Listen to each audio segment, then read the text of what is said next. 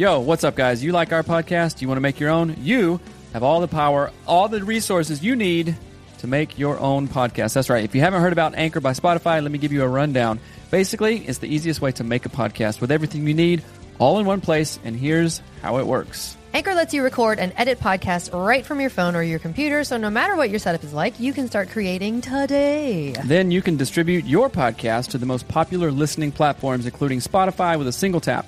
Anchor is also the only place you can publish video podcasts to Spotify, which is super important. With Anchor, creators can earn money in a variety of ways, including ads and podcast subscriptions. That's right. And best of all, Anchor is totally free. So download the Anchor app or go to anchor.fm to get started. That is anchor.fm to get started. It's what we use. We get a little kickback from it, and we appreciate it. So if you guys want your own podcast, go to anchor.fm to get started. Peace.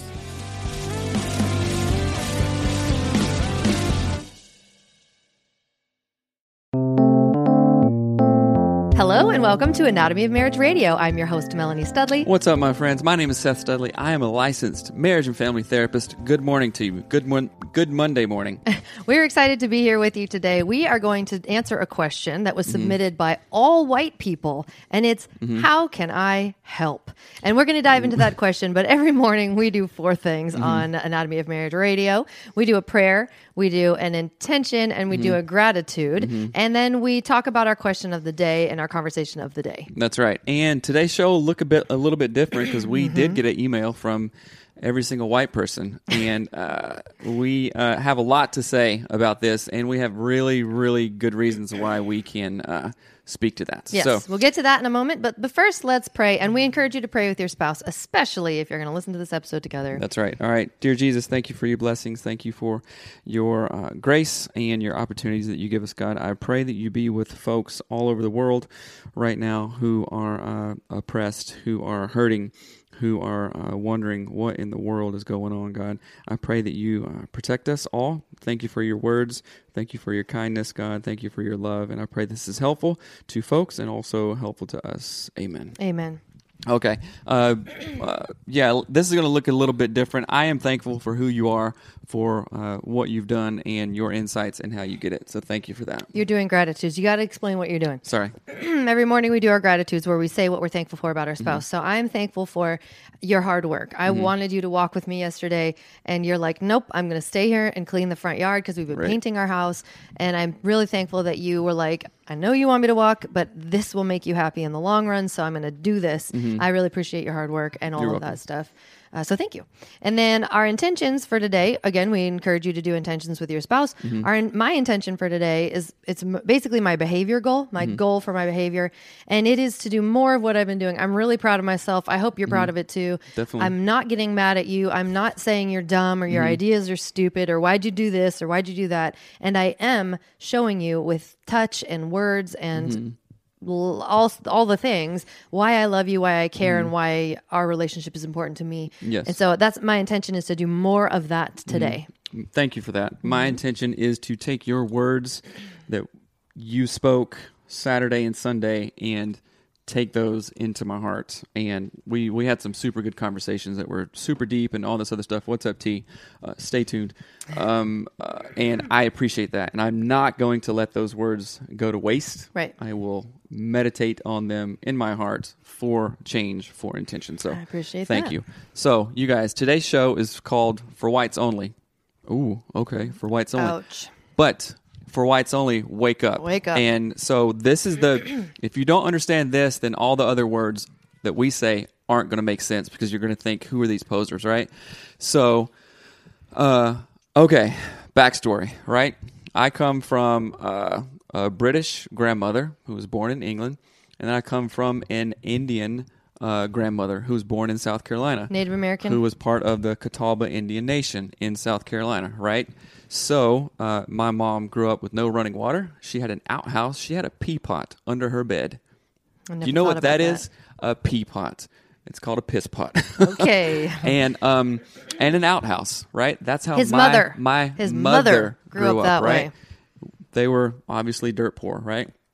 And mom. So Why is this Katie, for white this is people for white only? people to teach them. Black people don't need this message. People of Right. color don't need this message. It's for white people who don't understand how to help and what to do. That's it's right. not something to be offensive. This is literally black people know, brown people know, Right. white people don't, and we're So talking about it. the context is I've been in both worlds for a long time, the native world and the white world. I can go into any native community and say, hey, I know the culture. I am this culture and fit Right. in exactly that way. Literally fit in exactly that way. And then obviously white culture. Oh, some white dude, right? Okay, now tell folks why you can speak to this as well. Right. I am the whitest non-white person you'll ever know.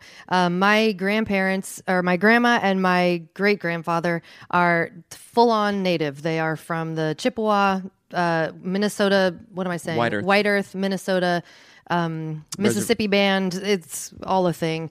But a White Earth reservation. They grew up on a reservation out in Minnesota. My great-grandfather was taken from his family and like 2 or 3 times put into boarding schools, said, you cannot speak your language. You cannot do this. He was like 11 and he literally ran away 3 states home at like 11. Right. He was stolen from his family. Hear what I'm saying. A child taken from his home by the government to go to an American boarding school. That was my great-grandfather. My grandmother was declined service in grocery stores because she's brown. She was told that she, was less than dirt. She couldn't, all these things.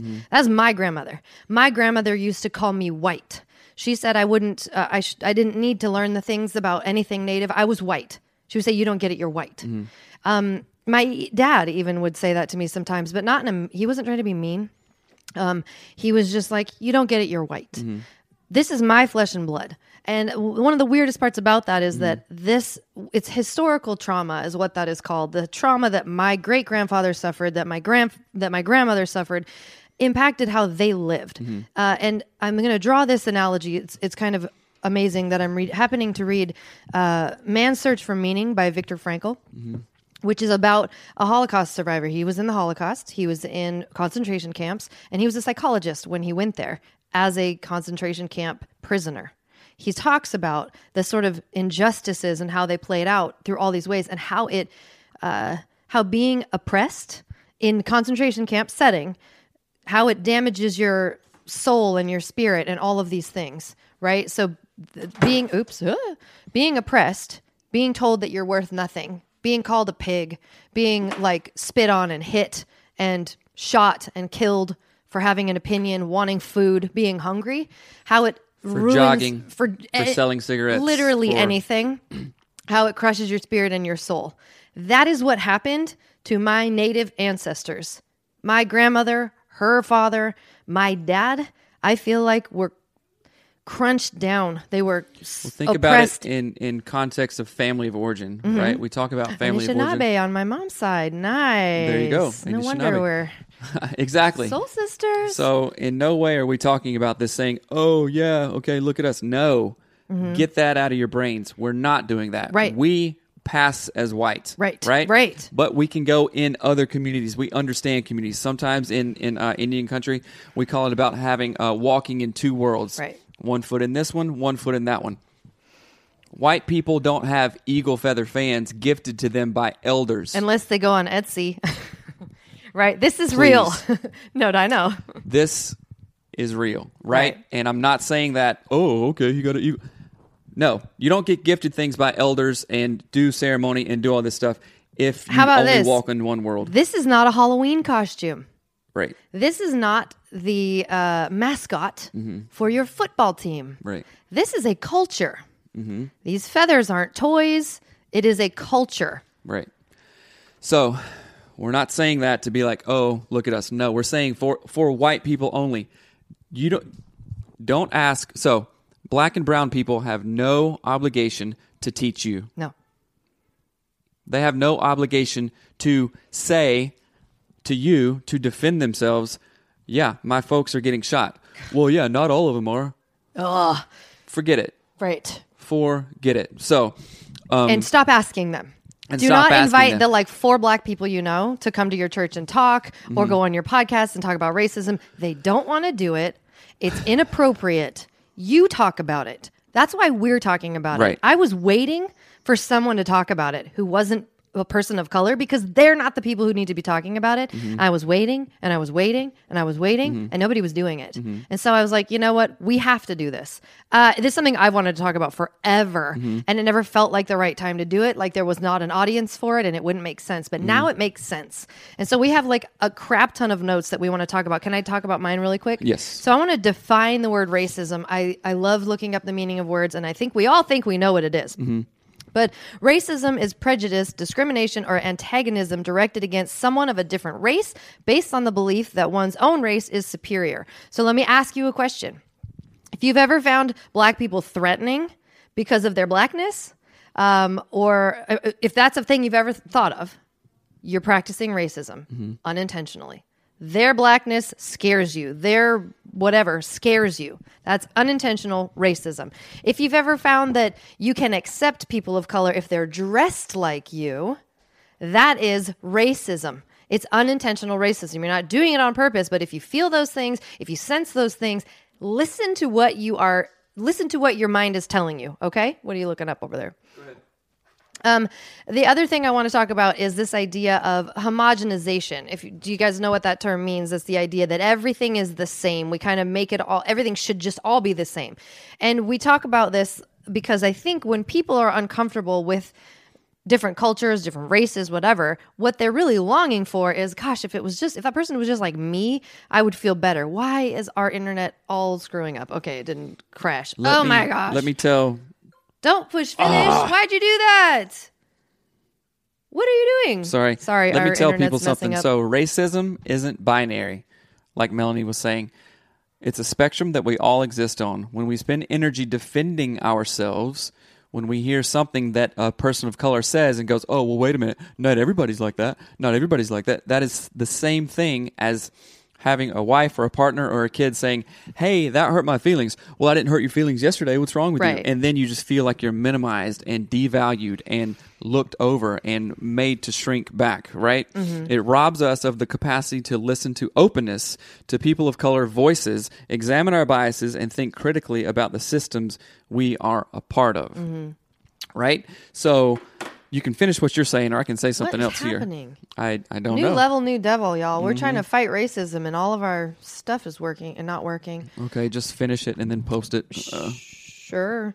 So the homogenization is not the goal, right? And then when I looked up the word anti-racism, which is being communicated all the time, we need to not just be against racism, we need to be anti-racism. And I looked it up just because, again, I'm curious about what these things actually mean. And anti-racism defined is the policy or practice of opposing racism and promoting racial tolerance. Hey, Seth, I tolerate you. Does that sound loving and great? Does that sound what God wants us to do? Does that sound like what God wants us to do? It's like you tolerate a barking dog because you don't want to get up and go. Right. Like, I also tolerate a sliver sometimes. I tolerate nobody knows what a sliver is. It's called a splinter. It's not called a splinter. That is a rat that teaches you jujitsu in a tunnel. Master Splinter? Right. So anti-racism is not good enough. I think we need to be pro-race. We need to be pro-diversity, like pro all of these things. And until we get there, where we're celebrating diversity, we are not getting anywhere. If I tolerate my kids, I don't love them. God calls us to love everybody. Treat your neighbor as you treat yourself. You don't tolerate yourself. And if you do, go to a doctor and get medication because you need to love yourself. And that's not fake. There was a documentary. Okay, my turn to talk here. Sure. There's a documentary in grad school that I watched, and it's called The Color of Fear. And it's a documentary made in 1994, The Color of Fear. And it gives a very, very good description, and it will help non-brown, non-black people, non-minority people understand what we are talking about. Tierney says, some of us don't mind talking about it, but each time a murder happens, it's traumatizing all over again, of course. Okay. And ask before talking to us, because you may be forcing trauma all over again by just assuming because it matters to us, we want to talk about it all the time. Yes. Tierney, you hit it on the head, and it's not for me to say that you are right or wrong, but I understand what you're saying. It's like, okay, being a therapist, me searching around and go, okay, Who was raped recently? Right. Who was killed? Whose family got killed recently? Yours did. Hey, can you tell me about that? What is it like to? I'm sorry your family got killed. We're praying for your family that got killed. Right. I have a show. Can you come and talk about it, please? How your family was killed? I've never been killed before, so Right. Can you come and talk about it? Right. It is traumatizing. So every time you ask a black person or a brown person right now and say, I'm being tolerant, I'm celebrating diversity, which I'm celebrating diversity. No, you're not. You're re-traumatizing that person. You are patronizing that person. Right?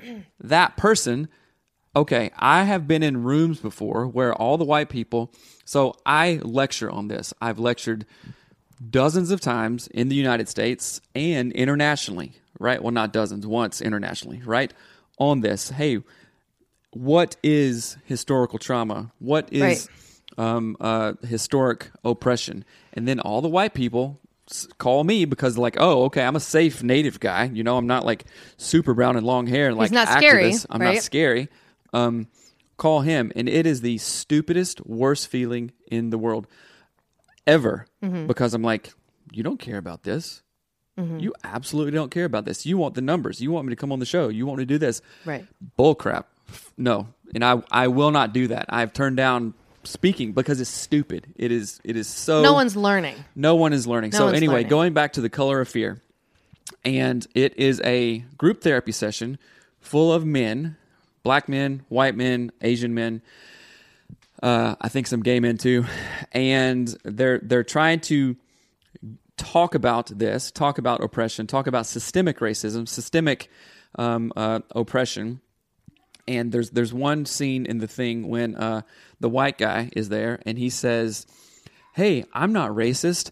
I employ tons of Mexicans. I employ tons of black people, right?" And he's like, I give them a good living. I do this. He's the master of the plantation. Right? He doesn't understand that the entire system that he is in allows him to employ people like that. Right. Do you understand what I'm saying? Yep. And he doesn't get it. And the entire system is designed that way. And we have to say something to change this. We especially do, because we have, people listen to us, right? And I want you guys to throw up some hearts and throw up some likes if you agree. And of course you agree. And I'm not saying that to put you in a double bind position or anything, but like your silence, our silence, is killing people. Right. It is really killing people. It is getting people maced in the face for walking away from a protest. Yesterday, Preston Smiles, if you don't follow Preston Smiles, follow him on Instagram, was showing all these protesters in different cities across the United States just getting just crushed by the police. They were walking away. Sure, they were yelling and stuff, but they were like, "Okay, I'm walking away." And the police, it was amazing. People getting hit by cars, people walking away, and cops coming up to them and spraying them with like industrial bear spray, mace stuff. It is killing people. It is getting people maced in the face. Maced in the face. Where's my notes? It's having white women call the police on people walking dogs in a park. Unbelievable. Shouting, "I'm being attacked." It's a black man jogging down the road and getting killed for it. No white person has ever thought of that. Just 2 years ago, I got yelled at by some white people because I had bear paw tattoos, and they were like, "Hey, you native?" I was like, "Yeah." And they started going, and I was in an alley, and I was like, this is weird. This is not safe. This is uncomfortable. In middle school, I would get called Paco and Pedro all the time because I looked Mexican. And in the South, you're either black or you're white. Now you're black, white, maybe Asian, or you're Mexican, right? But back then, you were black or white. If you were Mexican, you're a wetback. I got called wetback. Maybe people don't know what that is, but it's not a great term. It's not a good term, right? No, I'm not that. No. Right? So it's feeling that. And our experience, again, we pass as white. We pass as white all day. So we're not crying, we're not doing anything of that. No. We're able to speak to this because we can. And we're able, and we have to, right? We have a lot of black listeners, which is unbelievable. We'll have a lot of white listeners. Wake up. Wake up, white listeners. Wake up, right? You can do something about it. Your silence is literally killing people. Yeah. The thing I think of, and I've been trying to find a good analogy for this. I hope this one makes sense. It's as if there are two people together and one gets a giant gash on their leg. They get a humongous cut. It is bleeding out. And the other person who doesn't have this humongous gash in their leg looks to the person with the gash in their leg and they say, what should I do? Mm-hmm. And the person with the gash in their leg's like, I don't know, find a doctor. No. I'm so sorry you have a gash in your leg. What should I do? Mm-hmm. And they're like, go do the thing that you should do to heal someone's gash in their leg. And the other person's like, no, seriously, I get that you have a gash. I am so sorry that you have a gash. I don't have a gash. Right. In fact, I've never had a gash. And they just keep talking to the wrong person. Instead of going and educating them freaking selves, go get your education, what you need to understand about what race is, what it isn't. Learn what words like systemic racism mean. And that's the thing I think is happening, is that people are not actually researching what things mean. They hear these big words, systemic racism, and they go, I think I could probably guess what that means. Right. No, literally Google it and then read articles about it. Don't just read the headlines. Read actual articles about it and figure out what it means. Like, what's a food desert? Do you know what a food desert is? If you don't, look it up and learn about systemic racism. Do you know what gentrification is? Do you? Or have you just heard it and you think, oh, well, I mean, they talk about gentrification in all these cool places like Nashville. Do you know what colonization is? And do you think of other things than the Boston Tea Party or Massachusetts? Right. And stuff like that? Plymouth Rock? Do you know what it is? Jenny says, keep speaking to us. Our silence is violence. It absolutely is. And so I want to make it relevant and put it in the family and marriage context. Right. And I think I had a really good analogy. As this relates to parenting or marriage, if your child or spouse was doing something that you disagreed to, but you knew they were doing it, they will think it's okay and will continue to do it and think it's normal. If Melanie is doing something, and I've done this to our kids before when I was like literally lazy, and every single kid has looked at me. They've done a little something and they go, and I look at them, and then I look away, and that is their cue. Dad sees it. He's not getting mad at me. He's not getting mad. He is being quiet. I can continue to do that. But in other contexts, what they're doing, like playing video games for the 8th hour or whatever, is not good. Right. My silence is complacency. Right. My complacency enables them. My enabling continues that behavior. Right. A good example of this in my world, in our world, is when we tell people that we're Native. When we tell people, I'm not kidding, I own a real teepee. It was my grandmother's. It was given to her by a Blackfeet Indian woman. It is a real teepee with tree trunk, like big long tree trunks as poles. It's real. It's ours. We're going to put it up in the summer. I'm going to share a picture of it. When our friends who didn't know we were Native, or even the ones who do know, they will make fun of us. They'll say, oh, we're going to have a powwow. They'll reference, what is it, Peter Pan? In the scene when they're with the Indians. No, get them firewood, right? Like they pretend to be Indians. They do a little, right? They do all of this stuff. They talk about feathers. They talk about smoke signals. And it's in those moments when I can choose to either go, oh, that's so funny. My people who were killed, like that's so funny that you're saying that. Or I can be like, hey, hashtag, those are real people. Right. Right? Hey, guys, real humans were slaughtered. Is this funny? Right? Say it. They're making you uncomfortable. Make them uncomfortable right back. So let me just tell you one thing that maybe you guys... Delano, what's up, my man? Something that you may not know. So, what other race in the United States has a card to say what kind of ethnicity they are? Do white people? No. Do Mexicans? I don't think so. Do black people? Don't think so. Do Asians? I don't think so. You know those little cards that natives carry around that says, I'm enrolled? Weird. I never thought about that. Yeah. That's gross. What other race has a card? What other race has essentially a driver's license? For their race. Oh, hey, you know they're black natives? Ooh.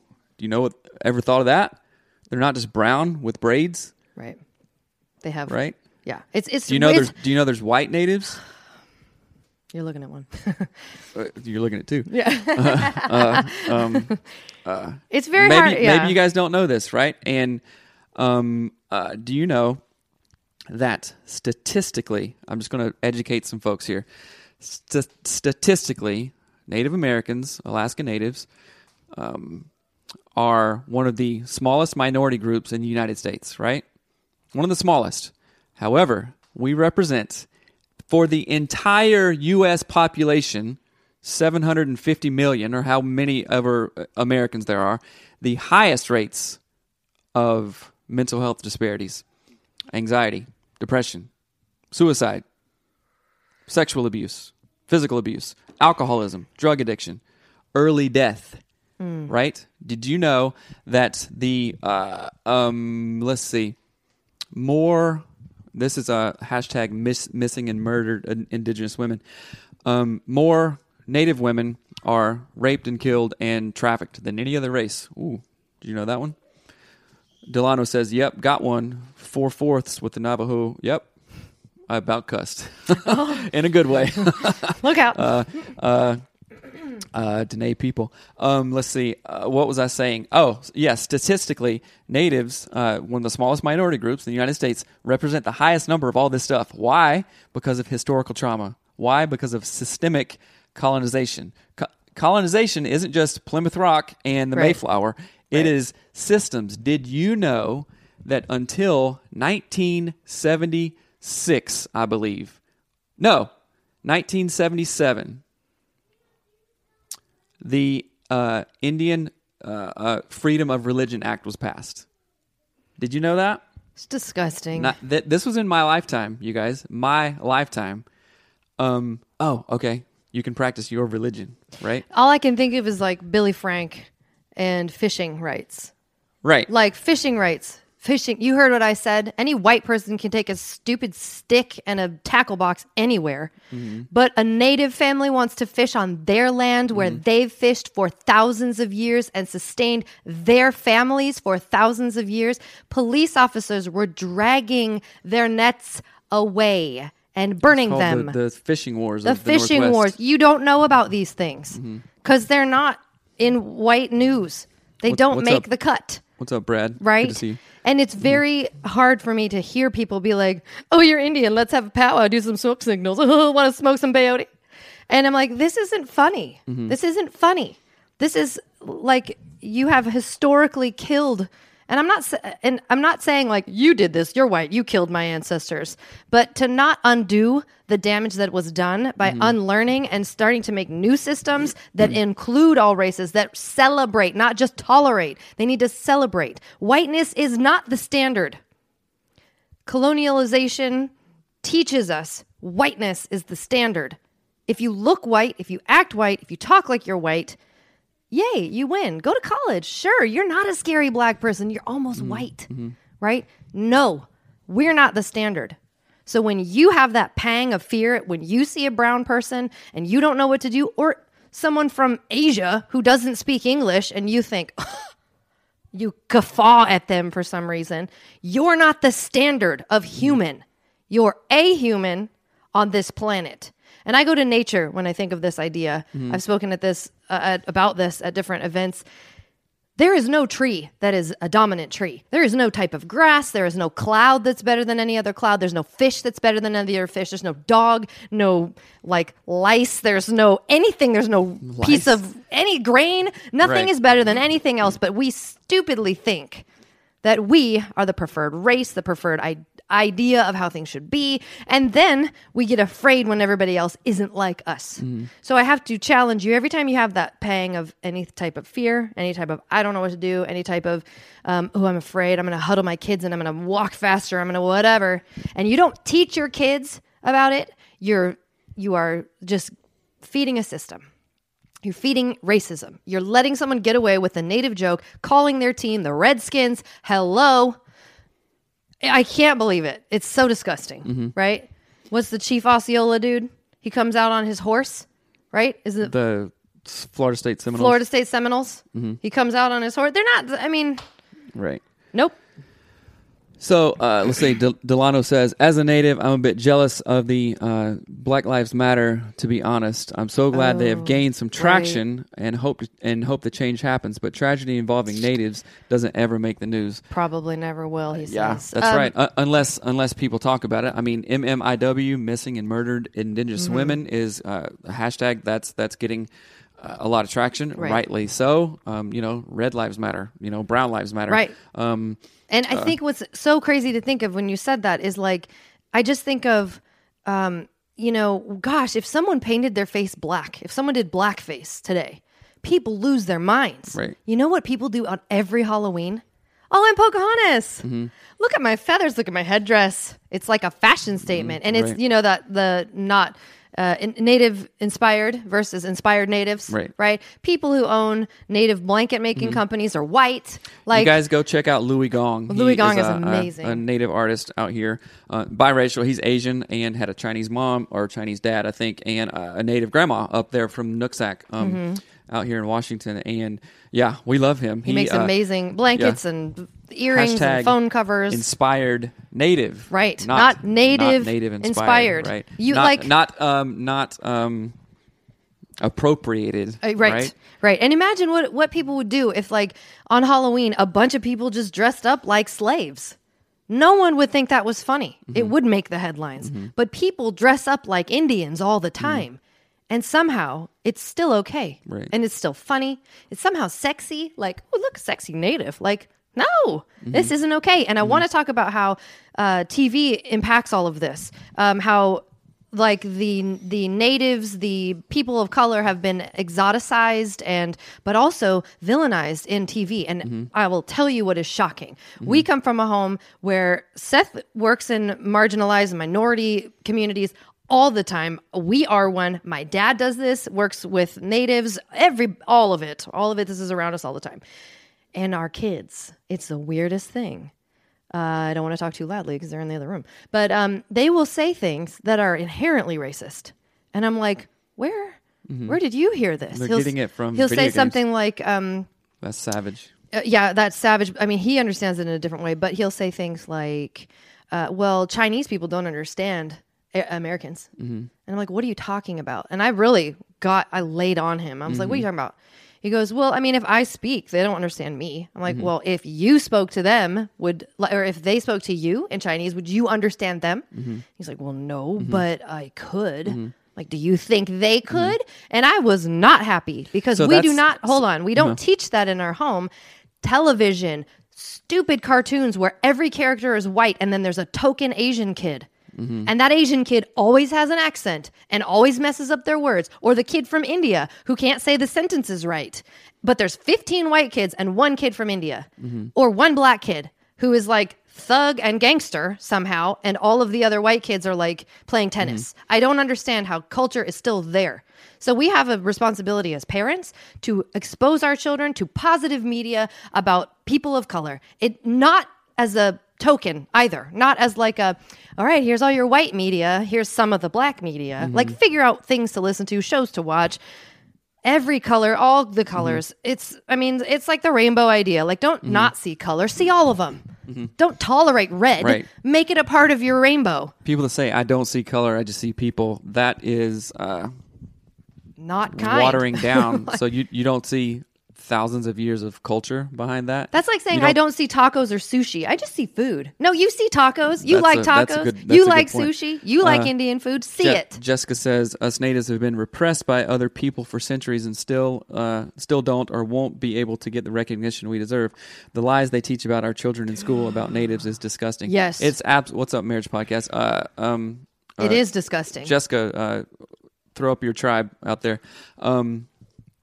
What was I saying? Darn it, I cannot. Well, we're talking about media, like racism in the media and how it affects right. children. So like with little kids, so those things have to be taught, right? Otherwise, just like what we learn about sex from pornography and media and all that stuff, is that good? Is that right? Is that true? No, it's absolutely not. So whose responsibility is it to unlearn that stuff or keep our kids from that stuff and then reteach them. Right. It's your responsibility. Hey, white parents, freaking teach your kids about race. Right. Color is important. It does matter. Culture is important. Ceremony is important. Religion is important. Right. Foods are important. Everything that goes along with the culture is important.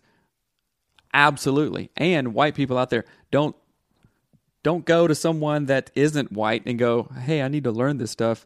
Let's have a conversation. Or, hey, can we go out for coffee? Please, especially now. Are you kidding me? Are you kidding me? The American history is taught us in school.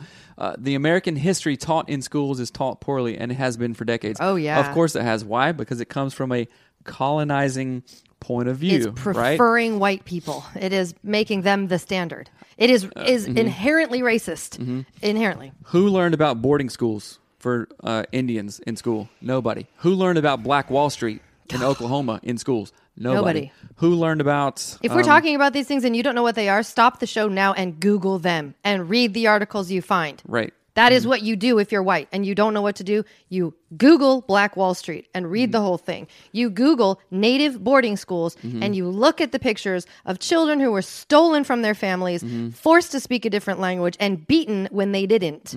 Look them up and read the articles. Sorry, keep going. No. Look up Captain George Pratt, who implemented native boarding schools in the United States. His motto was... kill the Indian, save the man. Yeah. Kill the Indian, cut their hair. Don't let them speak language. Don't let them dress the way they used to dress. All this stuff. Thank you all for standing like this. It's a stand for us all. Good. Thank you. Feeling like there are large differences between U.S. and Canada on race issues. I can't speak for Canadians. I can speak for First Peoples of Canada because I see a zillion of them. Big Mac, what? Micmac. Oh, Micmac. Oh, yeah. Micmac. Micmac, that's awesome. Northeast. So what was I saying? Canadians' policy on First Nations is almost or even worse than the United States. You might not hear about it because it might just be completely silenced. Right. That's the hard part. Delano says, my parents went through boarding schools. I think they chose not to teach me to be fluent in Navajo because they fear for me. Yeah, my gosh. That's true.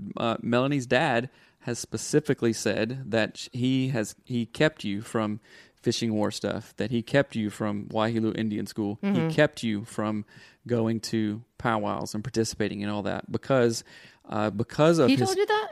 He never told me. Because of historical trauma, because of systemic oppression and racism, there was a lot of trauma down there. It is a crazy system, and you can say, "Oh, Indians are drunks" or whatever. I did a family tree thing, and there were like 18 of my family members, most of them on my mom's native side, who were completely drunk. My uncles would get beat up all the time. They'd get called Mexicans and wetbacks and like jumped all the time because they looked brown and had long black hair. Because Native Americans didn't exist in the South. Well, that is the only insult a white person can think of. This? You look Mexican. The Catawba Indian tribe was terminated. You are not a tribe anymore.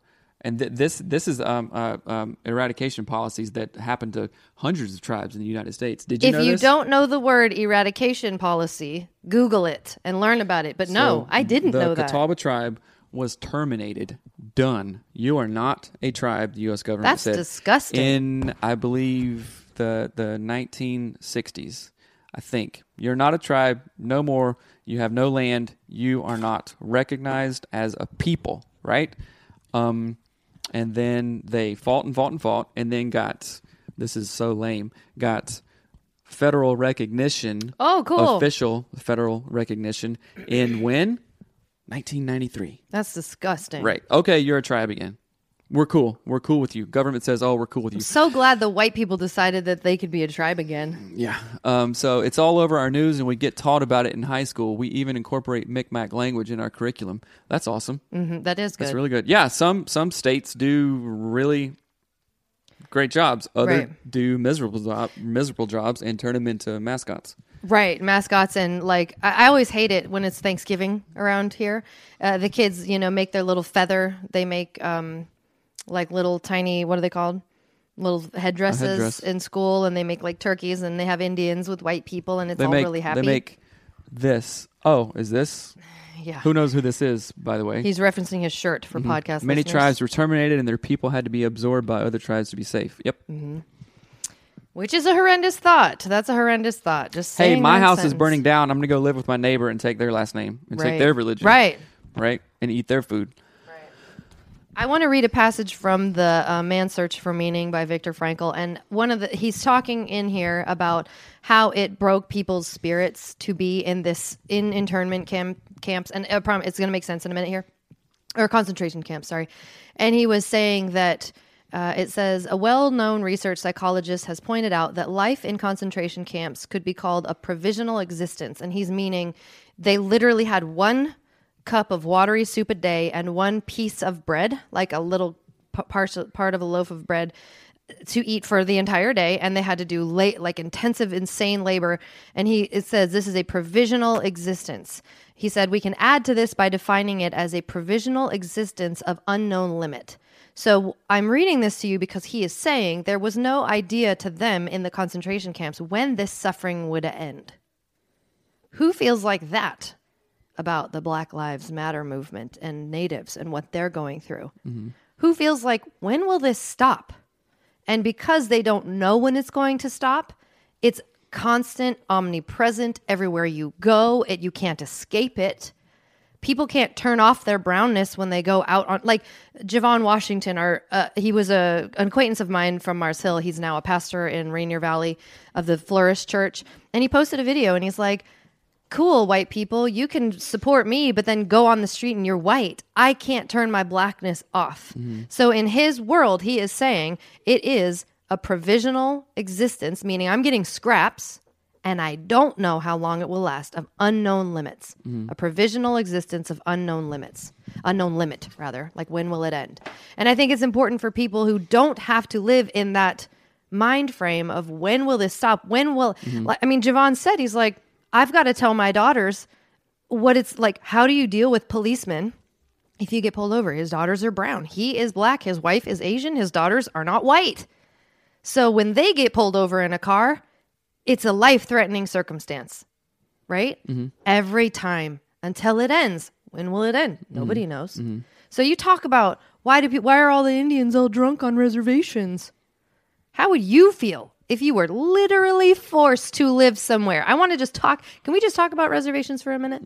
Because I find it unthinkable that they exist still in this world. Like, it is hard for my mind to understand. I remember talking to a coworker one time, and I said, oh, yeah, you go by the Muckleshoot thing. Or she go, oh, by the Mucks. Mm-hmm. She called a people group Mucks. Like, of course, it was a shorthand for Muckleshoot, but it hit me so hard because when she said it, it was like, oh, they're gross. Those are gross. Mm-hmm. They'd be like saying, oh, yeah, by the black people? Yuck. Mm-hmm. And I was like, what? It is the year 2000 and something. How are we referencing people groups like that? Mm-hmm. Like, this is not okay. And reservations are real, you guys. If you don't live by one, they're real. There are people literally stuck in parts of the country. Mm-hmm. They can't leave. Well, let's talk about it. There's not like a gate there. They don't. Well, I know, but let's talk about it. Right. So think about this in the context of family systems, right? So, okay, you're in a family system, and this is all you know. You grew up with it. Your mom did it. Your dad did it. Your grandmas did it. This is all you know, right? Mm-hmm. It is going to be difficult for you to get up out of that. So, natives on reservations can leave. Some reservations are way worse than others, like Pine Ridge and South Dakota and all that. That is a very volatile place. It's a very broken place by design. By design. That's systemic racism. That's what that is. Reservations are United States concentration camps. Right. At least that's what they were designed to be. Now, there's like all kinds of, like, we're still here, like our reservation is thriving. Right. We are making it work. So right? here, the people on reservations are amazing. They're wonderful. And think of it like this. Think of if the government came in tomorrow and they said, all right, we're gathering you guys and we're moving you to the middle of like South Dakota because you're better off there. You're scary. You're going to go there. So then like 100 years later, you're like, wow, South Dakota is not really where I want to be, but all of my family is here. I don't necessarily want to leave all of my family, but this is really not even my land. Right. Everything I know is here. It's not thriving. There's no colleges. There's no universities. There's no like grocery. Y'all, there is no Kroger. There's no Fred Meyer with an organic section. Right? So let's talk about what's not there. It's designed to extinguish these people. It is designed to be gross and not healthy. I am not saying people on reservations are gross. Please do not misconstrue what I'm saying. These are my people. These are good people. They're loving. They're my ancestors we're on White Earth Indian Reservation. They are. Right. I mean, but these reservations were not great places to go or stay on purpose. They were places to go to die. You lose your culture. Oh, you're in a land where you can't farm you can't grow your wild rice. Sorry. This is where the government wants you. Right. Have fun. Right. No college, no bus stations, no trains, nothing. They're designed to kill the culture. Tierney says, makes me wonder how people will support people of color after the protest end because the many issues still continue. Yeah. So white people, listen to that. The issues still continue. Right. Just because cars aren't on fire in every major city in the United States, windows aren't being busted, people aren't being maced, does not mean that this is over. It does not mean that it's over, right? So what you're doing now, all pumped up, even us on a show, even like a lot of podcasts are talking about this and stuff, and we're not talking about it. We're talking about it because we know it's our responsibility to talk about it. Right. Right? Who cares about numbers or whatever? But what happens after, right? What happens after the funeral is over and people go home? You know, we had the wake, we had the dinner. You know, people go back to their homes. How are you reaching out to those people now? Or that family now, right? Maybe you're not. I don't know. You know, what's one of the best things you can do? Don't reach out to black or brown people and say, hey, what can I do? Go walk beside them. Right. Say, hey, help what's up? change policy. Hey, what's up? That's all. That's all. Yeah. Can I help you? Can I do anything? Can I, I'm white. You're brown. Can I do anything? No, freaking idiot. Go. Just walk with them. The one thing Go I walk. did, Even if there's a zillion white people holding signs that say Black Lives Matter and other stuff, I can't breathe, and there's zero people of color around, do it anyway. right. That's one thing I was Are going to you say. doing is it to be seen? Are you doing it to be like, yo, okay, we're cool. Right. Fist bump, hand in the air, we're cool, right? Are you doing it for that? Then don't. Watch it on TV and stay home. Right. One of the things I thought was really beautiful is someone said, how can you help? Right? If you are a white person, your white body says more to a police officer than my brown body. Get in the front of these marches, right? Get in the front of them. Be a voice. March when there are no people of color there. March to get policies changed in places and bus stations built and like better grocery stores put into all the things, like change the system. And when I say that, I don't mean like, you might be like, well, I can't do that. Yes, you can. Yes, you can. You're just not doing it. So go ahead and say you can't do it or do it. And then don't. But if you know this and you go, oh, I don't know how to help. Yeah, you do. I told you. You do. I told you how to help. Right. Change who you vote for. Change what you vote for. What you allow when someone makes a racist, disgusting joke. Say, you're an a-hole. Don't make jokes like that. Make them uncomfortable. Racism is uncomfortable.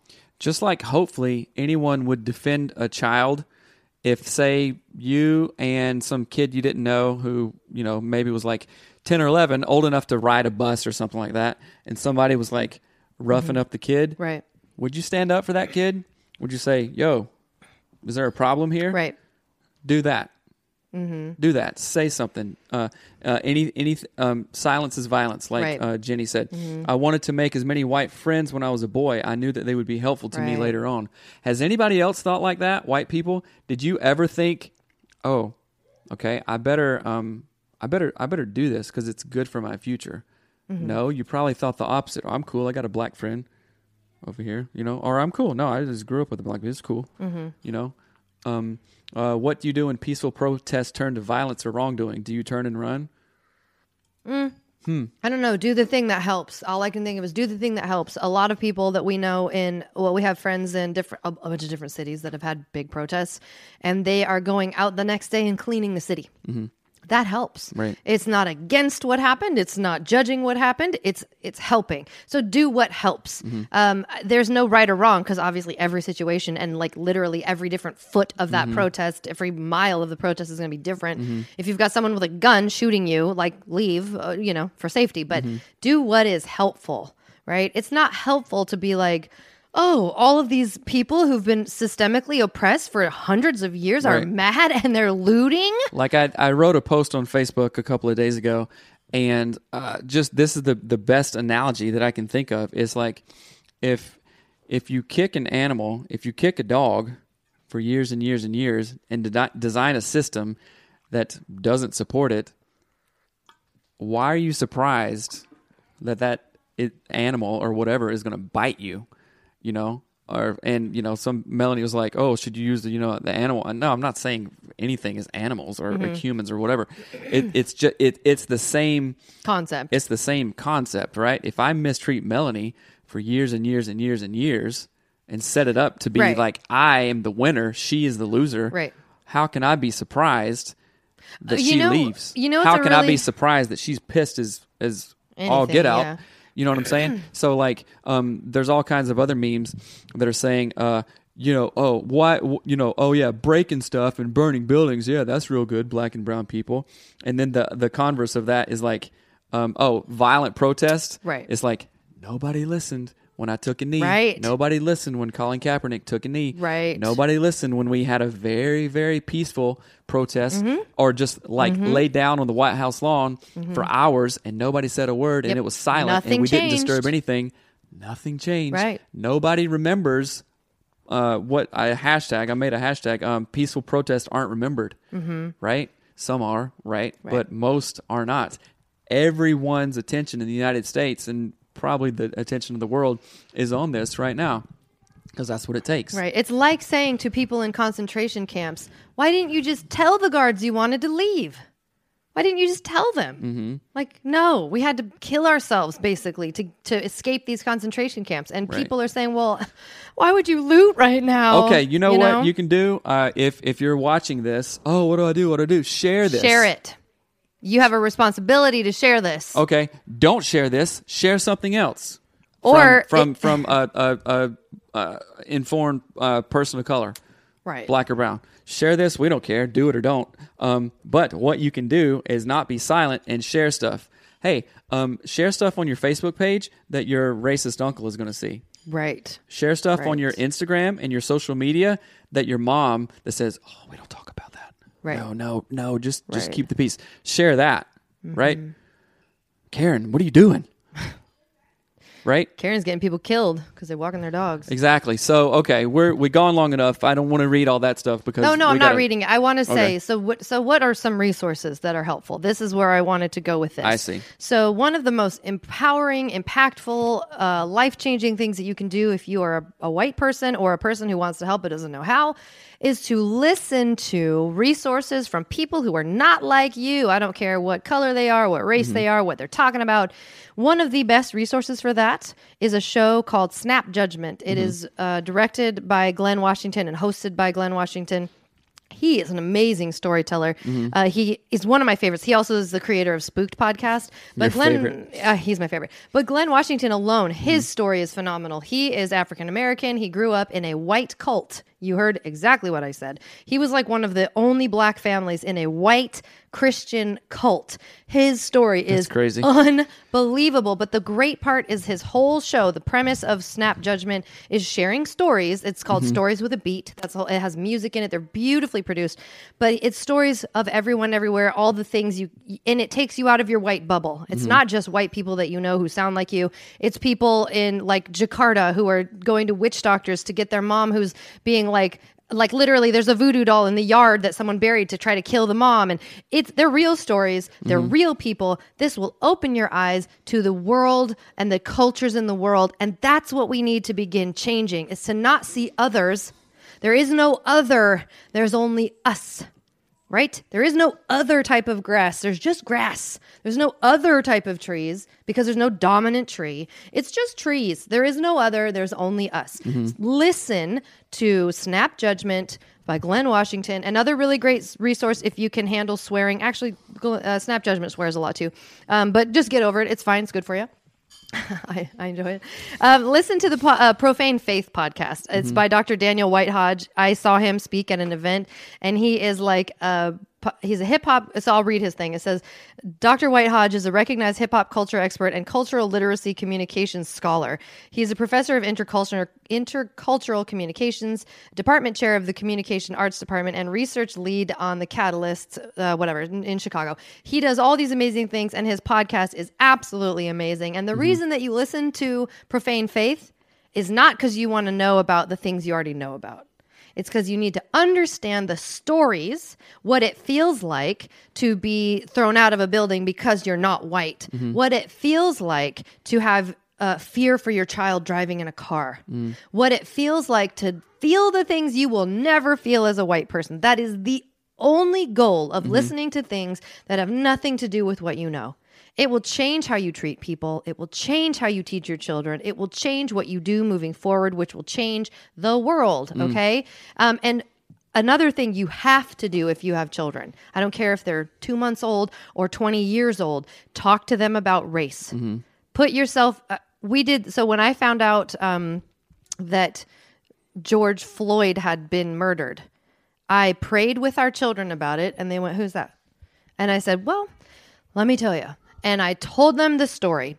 Again, Rachel Cruz says, share, don't scare, right? And it's not about scaring our children. It's about sharing the stories and struggles of the people around us so that they will know they exist. A good friend of mine was not taught about the Holocaust from her homeschooled parents, didn't know it was a thing, and watched the movie Boy in the Striped Pajamas and about barfed her brains out because she had no idea of this horrendously terrible thing because she was sheltered from it. Do not shelter your children from learning about race, from understanding why it's important to treat everyone equally. Everyone equally. Not when they look sort of like you, not when they're dressed in a way that feels white enough to not be scary, right? So, I'm fired up. Also, #Jesus was brown. Right. You would be afraid of Jesus if you saw him. Absolutely. We went to Morocco. And this is one of my favorite stories of the guy. What was his name? The bus driver, the tour guide. We went to Morocco. I don't remember. And it was amazing. And it was the farthest away from home I've ever been, the least fitting in I've ever fit in. I was the white person among a sea of brown people. It was beautiful. It was amazing.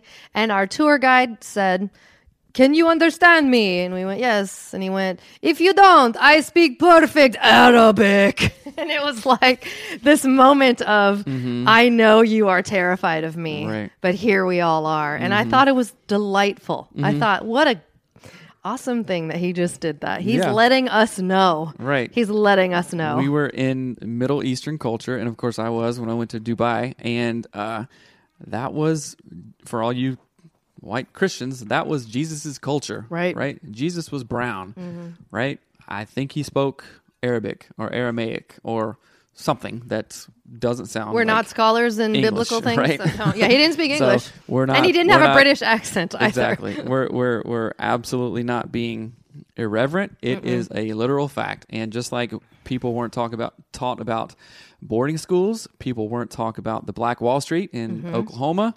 People were not taught about Jesus wasn't white. He didn't have blue eyes and blonde hair. Right. He didn't have, he didn't keep the peace. He threw over the tables in the temple and all this other stuff.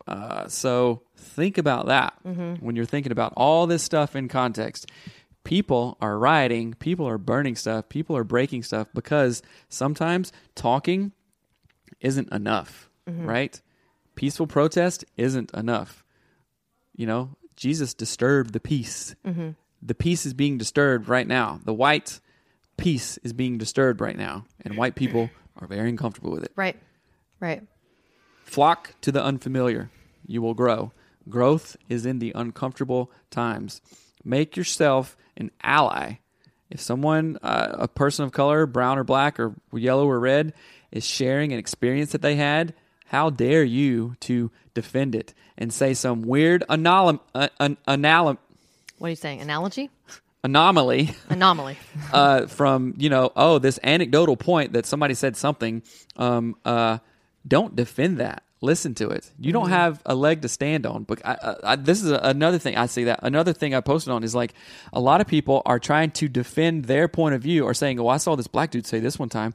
So you're only defending with a black person. You are using a black person to defend your ideology, right. That you may not even know about. So listen. Be open. You have no right to defend. This isn't your time. Okay. Oh, God, this isn't your time? You're used to it. It's not. So get over it. So our time is running out. You need to share this podcast. If you are a responsible person of color, of whiteness, of anything, human race, if you're a human, share this show. This show should get more listens than any show we've ever made in the history of this show. If it doesn't, I'm mad at you. Right. You heard what I said. I'm going to call you out on this. If you say, I don't know what to do as a white person, and you do not share this show in at least one place, screw you. If you say you don't know what to do and you say you want to help and you don't share this show, you're a lying jerk. And I don't care if you're upset about it. The only way to change this stuff is to share this stuff and become educated. And it is not the victim's role to tell me how to heal them. It's our role. We told you what to do. We gave you resources. We'll give you more. We'll link books. We will do all the work that we always do because we love you and we care about our community and the lives of everybody. We care about the world and the health of our children and the health of our relationships and the health of ourselves. We will give you the resources. What will you do for us? That's right. You will share this show. So be happy and have a freaking day. Yeah. That's good. God, I'm going to come at you. No, we love you for reals. Hashtag George Floyd. Have a good day. Love you. Bye. We love you. Goodbye.